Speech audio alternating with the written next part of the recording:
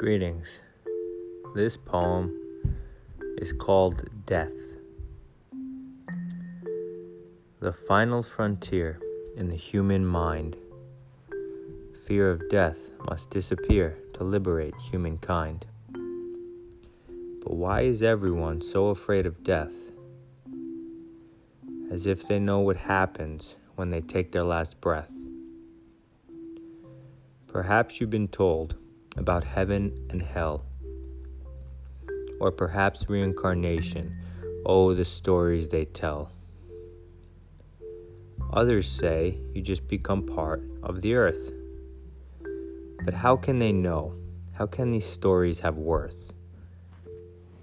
Why is death a problem? Because the ego doesn't want to go. And so it spins tails because it can't admit, I don't know. When you see that death is really just a joke, you can ease up, no longer a need for a serious bloke. And all of that energy and effort spent on survival will return to you as part of your revival. When you confront the angel of death, you can finally be free to unleash your true self, to express your creativity. But as long as you stay fearful and afraid, you will be controlled and manipulated. God will not come to your aid.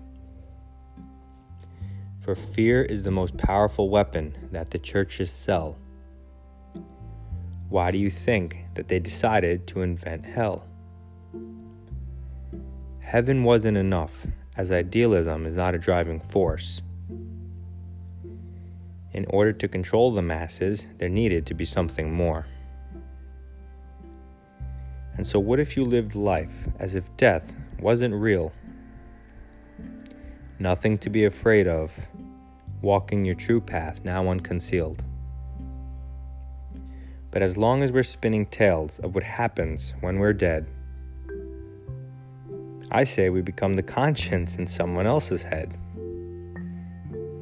That's not actually my belief, but it would be rather funny. A slightly cruel idea, but who knows, it wouldn't stun me. Thanks.